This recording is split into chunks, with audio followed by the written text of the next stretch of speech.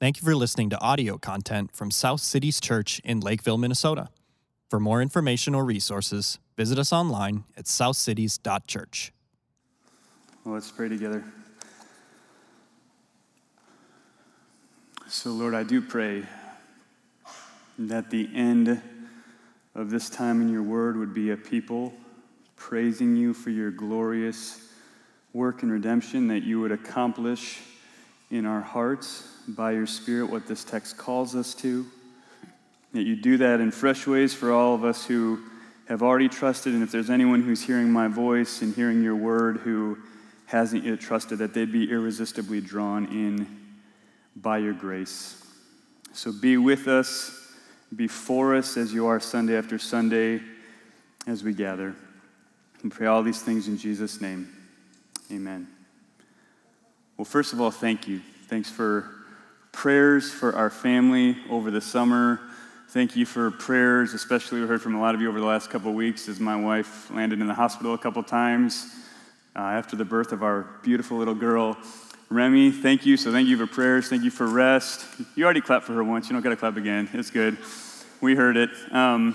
And thank you for just the grace that it was to us. I feel refreshed and renewed, and my family feels it a deep gift. So we're really, really thankful, and I want to say that to you in person. I've heard from people that there are some new people here who are really pleased with the preaching over the summer, and you're totally right, because I was here for most of it, and it was great. And so to you, if you're not pleased today, I just say I'm sorry. Try to get better as I get back on the horse here. So let's dive in. I spent about an hour and 15 minutes every day just walking through Ephesians over and over and over again. So I'm going to do the best I can to not just kind of unload every spontaneous thought I have. But man, God meant me, and I've just been praying that he would just give you a taste of all the ways that he met me on my back patio this summer as I was reminded of his grace. So let's dive in here. We're going to start this 12-week series, and it's entitled Redeemed and Reformed. And the reason it's entitled Redeemed and Reformed is that Ephesians tells this story of God's plan to save a people from their sins and then help them walk more closely in new ways of life, all by his grace. We'll see that throughout the book. All by his grace. No boasting allowed for us, all by his grace and all for his glory.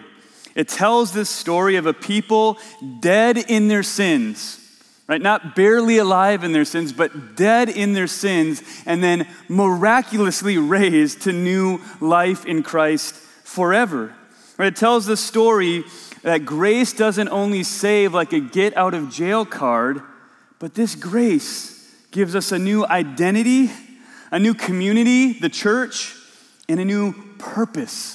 Living for the glory of God, not just partaking from that glory, but now living for it. And that grace helps us not only have new eternal life, but walk in ways of new eternal love. The very love of God from eternity past to eternity future on display through the people of God who have been loved with that love. That is a miracle, and we get to walk through it. And it's so important. I was out with my kids a lot this summer, talking to neighbors and having conversations with people, and it's amazing to me as you talk and interact with folks how much the age we live in is trying to tell people that true freedom comes from looking inside yourself. Man, you got to look inside yourself. You got to figure out who you are, and then you got to seek immediate gratification in whatever that is, who you are and how you're all put together. And man, I would just say that's a lot of pressure on you. It's a lot of pressure on me because I sometimes can't decide what I want for lunch, right? I got harder on sabbatical. I was like, I don't know, there's another lunch and there's all these kids. Like, what are we going to do? And to figure out who am I and how am I going to live out of that moment by moment is a ton of pressure. And as I talk to people, I just see them wilting under that pressure. They can't handle that. They're not made to. There's no such thing as sin or hell or judgment or holiness, and therefore there's no need for redemption or reformation of our souls, but true freedom is found in a kind of self-actualization, right? I finally arrived until I change, and I have to arrive again and again and again. And yet, the age we live in, and you can go find this isn't a pastor just saying this to make a point. Go look at any secular study you want to out there. We live in an age with statistics about being the most sad, lonely, anxious, and hurting maybe ever in the history of our country. Why? Why is that if this experiment is supposed to work? And it's because what we need is not self-actualization. What I need is not to figure out who I am on my own and orient myself around me. I mean, I love me some Dave as much as you love you some you, right? I like me a lot. But that's not what I need most to actually find deep fulfillment in my soul. What I need is redemption. What I need is not the freedom to live for myself and whatever makes me happy in that moment. What I need is to be saved by the blood of Jesus, brought into his family, sealed by his Spirit, and given the power to now walk in new life and have new hope so that I can do what I was made to do, which is fellowship with God and worship God. God means to redeem his people from their sins, and then slowly but surely, we just talked about for 4 weeks, right, the sanctification, slowly but surely reform their hearts and minds in a life around that redemption so that all of life, every moment of life is given to sweet fellowship and worship of the God who created us for fellowship and worship. And our hearts, your heart, my heart, they will be restless if we pursue our rest anywhere outside of the rest that's available in the story of redemption. So what I'm praying for is that after we get through this 12 weeks together, you're just going to say, I believe the gospel more deeply than I did before. My heart is more at rest in Jesus than it was before. So let's dive in and see what Paul says to us here. And if you're asking, man, there's a lot in verses 1 to 14. How are you going to do this all in one sermon? I would say there is a lot in verses 1 to 14. And if you want like a detailed word by word, part by part, you can go into desiringgod.org, and Pastor John has like parts 1 through 973 of verses 1 to 14. My conviction when I'm preaching this is Paul wrote this in a letter, and verses 3 to 14 are a sentence, which means Paul wants it to hit you like this. He wants it to hit you like a tidal wave of grace, and so that's what I'm praying for. You just feel like overwhelmed by grace this morning as it comes at you like a tidal wave. So first what we're going to see is that God's working for us, and he's working for his church in Christ to his glory. So there's so much to say here, but start in verses 1 to 2 and simply notice how radically for the church God is. Look at verses 1 to 2. Paul, an apostle of Christ Jesus, by the will of God, to the saints who are in Ephesus and are faithful in Christ Jesus. Grace to you and peace from God our Father and the Lord Jesus Christ. Grace and peace. If you went to the end of chapter 6, you know what you'd find ending the letter? Grace and peace. Bracketing the whole thing. What do we see here? We see that God has appointed Paul as his apostle, as his mouthpiece of his purposes and his promises. And he's appointed him to give some news, to write a letter to a specific people, this church. And who are the people? The saints, right? The believers in Ephesus, faithful to Jesus, the local church in Ephesus. God's going, I'm going to appoint my man, Apostle Paul, with his purpose and promises, and I'm going to tell him to talk to this church. And what is this message supposed to bring to the church? Grace and peace from God our Father and the Lord Jesus Christ. God wants them, he wants us, through his word, written down for us to now receive 2,000 years later, he wants us to receive grace. What does that mean? Undeserved kindness, goodness, his forness towards us, peace, settledness, rest, happiness. He wants us to receive that from him. And that's how we need to receive this letter from him. We need to believe that in Christ, this is God's posture towards us. Start with that. Do you believe that? Like I remember sitting on my patio going, okay, I'm out of the professional pastor game here for a little bit. Do I really believe that God is for me? Do I really have peace with God, separated from all these things? Do I believe this is God's disposition towards me? Some of us have backgrounds of hurt and harm towards us. We have bad examples of parents. We've got all sorts of messed up stuff that make it hard for us to believe that God could be for us. Right? Some of us are caught up in condemning voices in our own heads, or sin we're caught up in that make us believe that, man, maybe God really couldn't be this for me. He wouldn't just want grace and peace for me. But that's what this says. He's writing to a church just like us, made up of broken, foolish sinners. God knows your fears. God knows your failures. He knows your faults. He knows your foolishness, and yet he still wants to move towards you to offer you grace and peace week by week. And I hope that by the end of today, you'll believe that God is working for his church.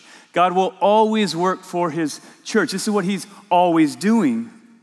So then we can ask, well, how and why is he working? How and why? Well, as we go along today, I want you to notice how thoroughly his work is in Christ.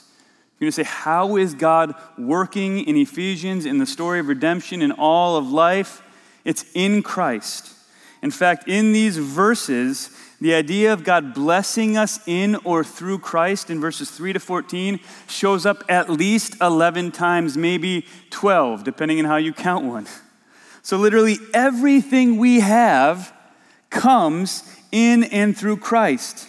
This is part of a doctrine called union with Christ, which simply means that his death counts for our death to sins. We don't have to die because he died and that counts for us. And his resurrection life is now ours, and all the benefits and all the standing and all the way that the Father looks on the Son, he looks at us that way now. That's what union with Christ is, and that's how it works in this passage. Pastor Nick is going to start a Sunday school class in 2 weeks on union with Christ. Y'all should all be in that class and just rejoice week after week in all that you have in Jesus Christ. So that's how he's working.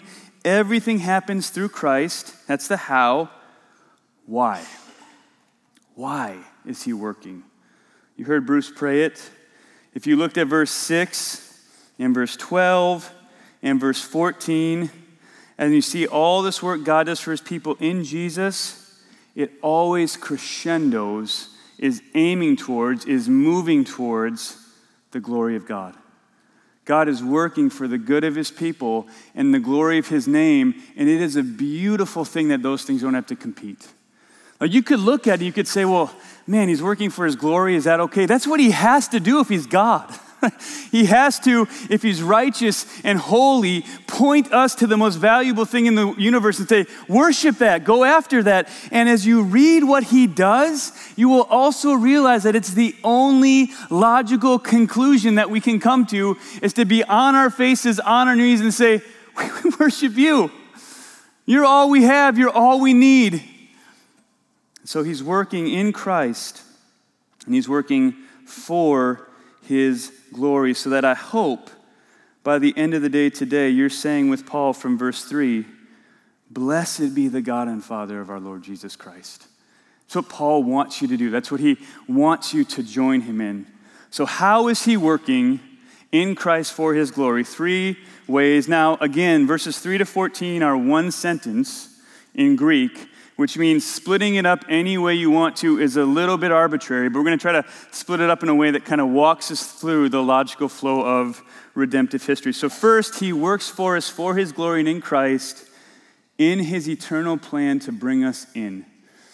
So in this one sentence, Paul is kind of overflowing in wanting the church to know that they have every spiritual blessing in Christ, and then unpack some of those blessings so that they can worship. So you say, what's Paul's goal in these verses? Say you would worship. What's Paul's goal to the Ephesian church? That you would worship and say, I have to praise this God. And that's how you should think of this sentence. Paul is amazed by God's grace towards his church and wanting to show the church how good he is so that they can join him in worship. And if you're thinking, well, that's hard, how am I going to get there? I would just say this is what we do all the time. right? We've used these examples at our church for many, many years, but kids and parents, probably more than kids, you all know football season starts today, right? You're happy that service is at 10 and not 10:30. You're like, okay, that gives me time, right? Many of you are going to watch games. You're going to go home and you're going to watch games, and you're going to shout at your TV in joy and frustration. You will, but you'll come on Sundays and you'll just, like when we're singing, it's good, right? Why aren't you shouting and singing about redemption? Right? I mean, goodness gracious, right? You will shout at your TV in joy and frustration, and then later on in the day or week, you know what you'll do? You'll talk to like everyone who will listen about it. Some of you are like, I can't memorize the Bible. You have all your fantasy stats down, right? You got all of them down. You know the predictions and where they failed. You got them all down. And Paul's like, do that for Jesus. Join me in doing that for Jesus. And we don't just do this with sports, right? We do it with our favorite music, our favorite TV shows, our favorite hobbies, or whatever else we really care about in the moment, right? People are like, hey, do you have any pictures of Remy? I'm like, I have 900 pictures. Like, which ones do you want to see? I'll show them all to you, and I'll tell you what was happening in every one, right? Because I love her. I want you to love her with me. So that's how we should view this sentence. Paul wants us to know that God has an eternal plan to bring us into his family. He wants us to worship. He's not content with us sitting ho-hum and worshiping every other thing in our life but God. Each of these words that we're going to look at has a whole chapter in a theology textbook, but I, like I said, want them to hit you fast and furious today as a tidal wave of grace towards you. So let's look first at verses 4 to 5.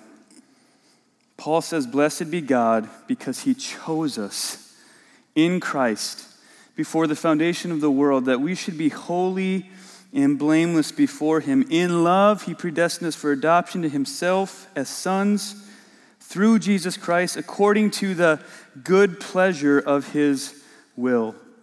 Now, there's all sorts of debates about the choosing and predestining work of God, but today, let's just let them stand in their profound simplicity. When Paul wrote this, he would have assumed that they could understand what they meant without a big debate. As long as they weren't going to twist God into their own image or try to change what he was saying, Paul would go, I think I've used words that are pretty clear. Predestined, determined beforehand, elected, chose of my own volition. That's what they mean.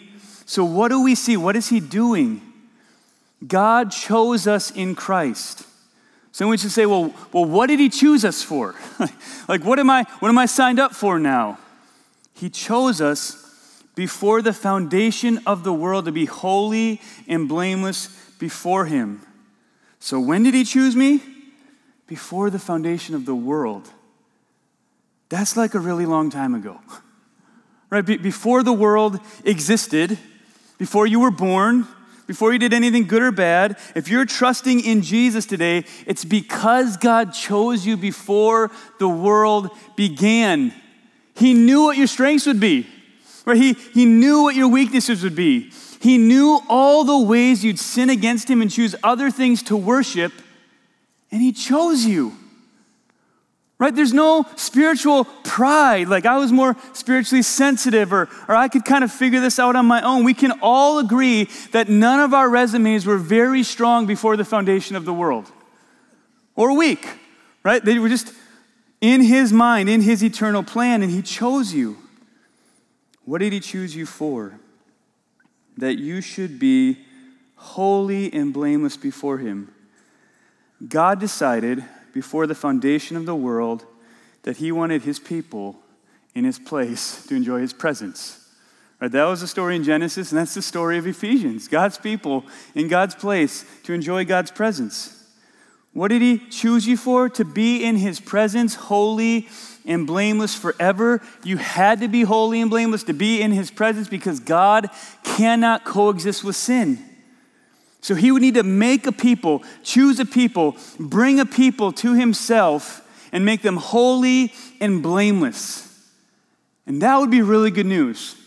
To be chosen, to be in his presence forever, to get to experience his glory, the unending, eternal glory of the most beautiful, majestic being ever, right? That would be an amazing thing. But notice, he didn't just bring us in as a people that are spectators or fans to cheer him on. He's saving a family. You're not just going to be with me, you're going to be mine. That's amazing.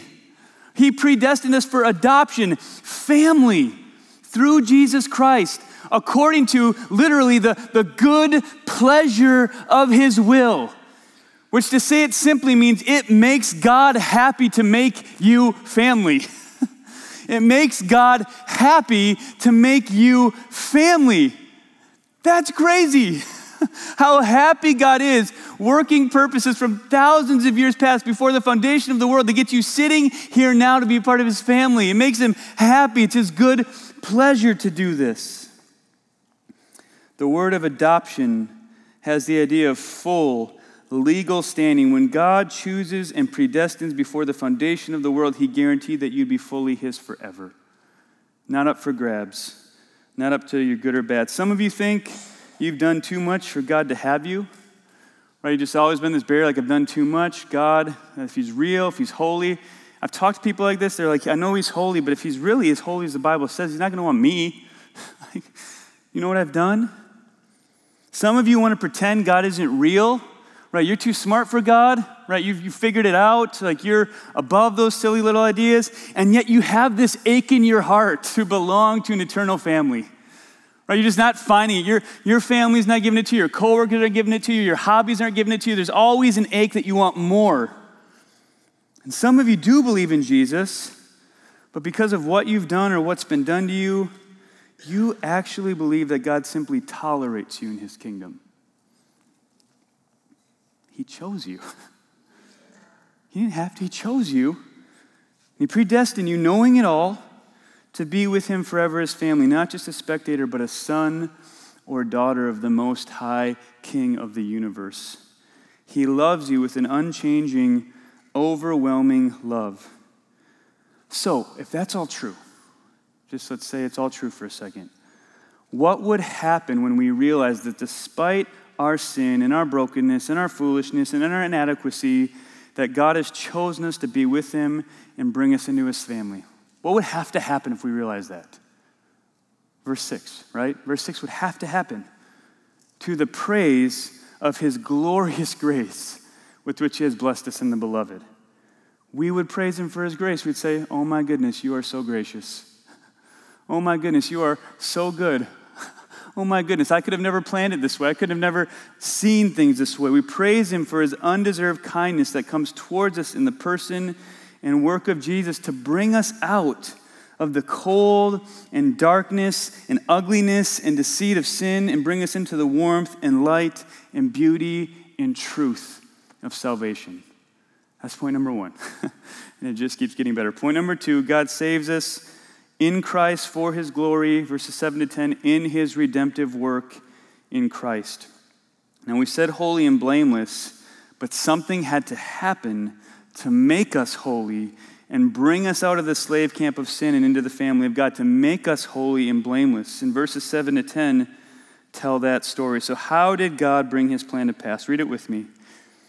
In him we have redemption through his blood, the forgiveness of our trespasses, according to the riches of his grace, which he lavished upon us, in all wisdom and insight, making known to us the mystery of his will, according to his good pleasure, which he set forth in Christ as a plan for the fullness of time, to unite or to head up all things in him, things in heaven and things on earth. So God planned, we already have seen, to bring us to himself as sons and daughters. Amazing grace. But God knew we'd sin and fall short, that we wouldn't be able on our own to stand holy and blameless in his presence. God knew that we couldn't pay the infinite price for sin by ourselves, and God couldn't be holy and God and righteous in who he is and simply act like sin's no big deal, right? So there's a problem. There's a problem between us and God. And I often give this example, but kids, maybe you've been like in a store, and maybe you're in a store that's a little bit more expensive. There's some stuff on the shelves, and mom and dad say, hey, just be careful. Don't touch that. Don't break that. Well, we were in one such store, right? When I think Iris was probably about Quinn's age, maybe she was 3 or 4. first kid, so not as aware of the things you should say to your kids in expensive places. And so she's walking through this thing, and she, sure enough, just knocks it off the shelf, right? It's the kind of thing that I wouldn't pay any amount of money for. And when I looked to see what they thought someone might pay for it, I thought, oh man, this is, I have different tastes than some people do, right? And so I couldn't in that moment go up to the counter and say to them, hey, I know that this very strange snow globe or whatever it was is $45, but I'll tell you what, I've got a $5 McDonald's gift card. Now let's call it even. We both know that you want this more than that, right? I couldn't do that because the price was too high, right? My little $5 gift card wouldn't have done it for this $45, whatever it was. And that's the problem we have. That if God is infinitely worthy and holy, then there's no human being that's only human that can pay the infinite cost for our sin. We need a match. And so what did God do? Well, the Father and Son planned together before the foundation of the world that Jesus would come to earth. He'd leave his eternal glory and perfections and come down into our mess, fully God and fully man, and he'd pay the price for our sins. Like why did Jesus have to come and take on flesh? Because we needed a sacrifice. The only worthy payment and sacrifice for sin against a holy God is God himself. So Jesus came and lived the perfect life we couldn't live. He shed his blood. And this passage teaches us that from that blood flowed forgiveness. And some of you just need to let that word land on you this morning. Forgiveness. Right? Shed his blood and forgiveness came. I don't know what your deepest regrets or failures are right now. I don't know where your current struggles with sin are for all of you. But I do know, because God says it, that if you trust in Jesus through his blood, there is full and free and forever forgiveness. Do you believe that? That's not me saying it. I'm not trying to make you feel better about yourself. That's God saying that about what he's done in Jesus Christ. Sins cast as far as the east is from the west, right? Which way am I facing? And he doesn't just give us a little grace. This is amazing. He says, hey, this is what I did for you, forgiveness, grace. Then he says, I didn't just give you a little grace, I lavish you with it. You see that there? Like, why is he telling us that? Like, I just want you to know, church, that you're just going to get hit and hit and hit and hit with the tidal wave of grace. Like chapter 2, in the coming ages, what does God want to do? Show you his grace in kindness towards you. Like for all of eternity, church, I just want to show you how much I love you, how much I'm for you, and to show kindness to you forever. That's crazy, and he just wants you to know that today. God doesn't give you a drop of grace, he gives you a tidal wave of grace, crashing over your deepest stains to wash you white as snow.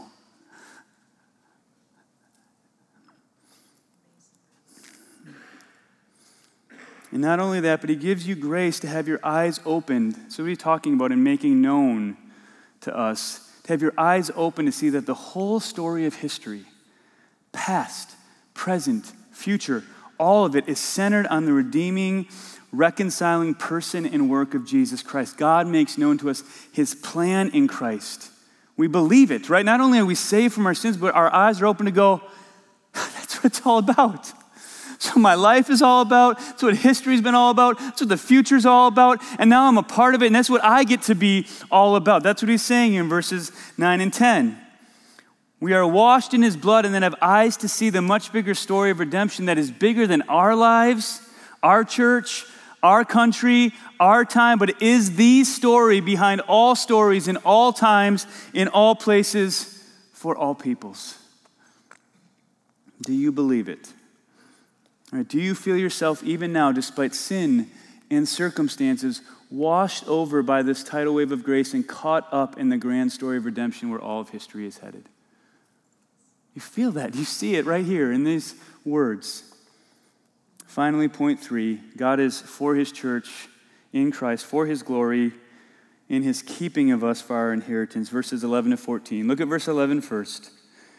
In him, in Christ, we have obtained an inheritance, having been predestined according to the purpose of him who works all things according to the counsel of his will. Notice the repetition of the word predestined from before. If we're predestined to adoption, redeemed by his blood, then we are full family members who get the full inheritance of God. There's a new heaven and earth coming one day, and we will own it all with God. Paul says to the Corinthians, you own the world. What are you worried about? You own everything. It's all going to be yours as his redeemed people. We'll be in his place to enjoy his presence forever as his blood-bought family. And the really good news is that a promise is only as good as the one making it, right? We all have people in our lives who, when they say something, we're like, okay, we can count on that, right? That's going to happen. They keep their word. And then we all have some people in our lives, when they say something, they go, I hope so, right? I hope that happens. That'd be great if that happened, and maybe it will, and maybe it won't. So who's making this promise? This promise is made from the one, read it with me, verse 11, who works all things according to the counsel of his will. How many things? All things, right? And he is pleased, it's his good pleasure to redeem us and bring us in and share all things with us forever. And as this happens, as he brings us in, redeems us, and calls us his children, and promises us an inheritance, what happens? What should happen? Verse 12 should happen, right? I just want you to see how natural, how right it is, so that we who are the first to hope in Christ might be to the praise of his glory. In other words, as the world looks on and sees people redeemed and changed and given an inheritance, as we hope in him, they don't look at us and go, wow, they're awesome. They look at God and say, he's awesome. Look at what he's done. Look at verses 13 to 14. How will God make sure that we get there? How's he going to make sure we get all the way to this inheritance? It says here, in him you also, when you heard the word of truth, the gospel of your salvation, and believed in him, you were sealed with the promised Holy Spirit, who is the guarantee of our inheritance until we acquire possession of it to the praise of his glory. So do you ever, if you're honest with yourself, do you ever practically feel like, yeah, sure, I've been saved by grace alone, but now I'm kind of white-knuckling it towards eternity.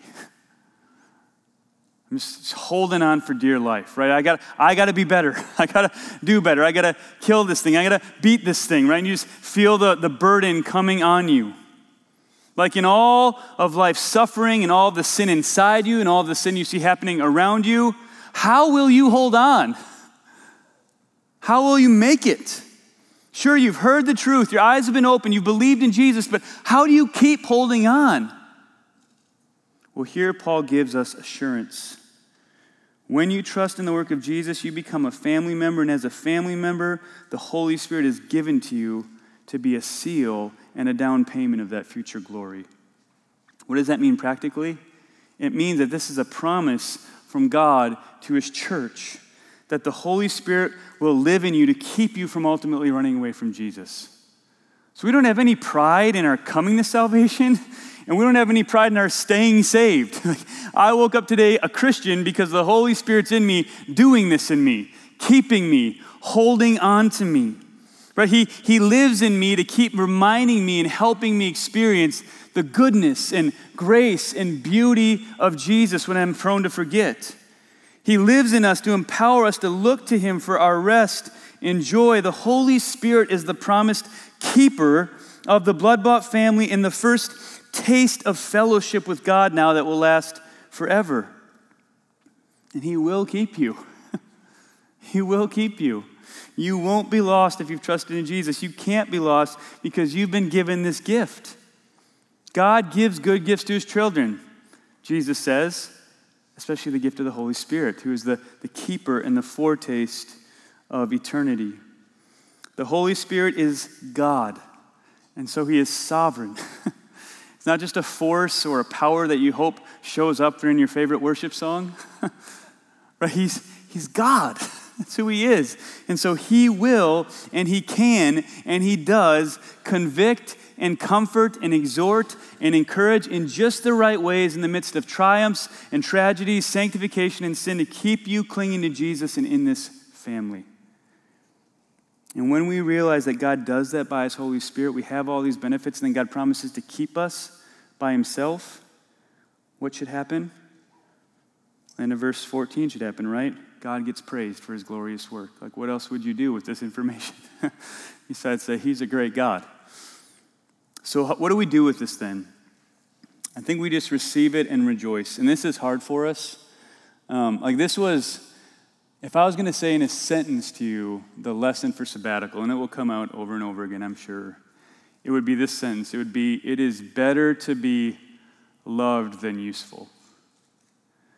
It's better to be loved than useful. It is hard for us to just sit and receive a gift like this. Some of you right now are going, okay, I really got to worship after Pastor Dave is done, right? I got to feel it. I got to do something, right? Our hearts just start going to like, what do I do mode? And it's hard to sit and go, oh, I just receive it. And then I let the Lord do in me what he's going to do in me, right? You can't come up with better news than this sentence. You can't. So the question is, do you trust him?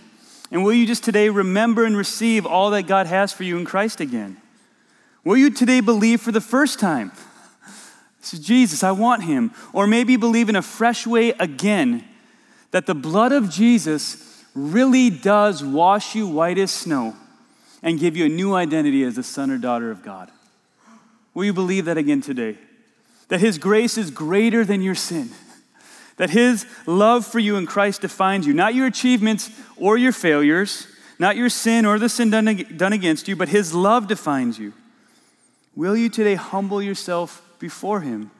And with open hands, just receive this gift that you never could have given yourself, right? I'll take that. Yeah, I want that. Will you see that this is the place your heart has been longing for freedom? Right here in Jesus. That this is the place your heart has been longing to belong, right here in Jesus and in his church. That this is the place your heart has been longing to rest in, right here in Jesus, in his finished work. And if we receive it, then what is left but to rejoice in it, right? To rejoice in it, to praise him, to worship, to sit in humble silence as we realize what our holy God has done for broken sinners, and then to erupt in loud praise that shows that we realize we are sons and daughters with no more condemnation, invited into his presence to praise him forever. What's left to do but just rejoice? Pray with me. So Lord, I know from my own life and the lives of many that I sit with and talk with that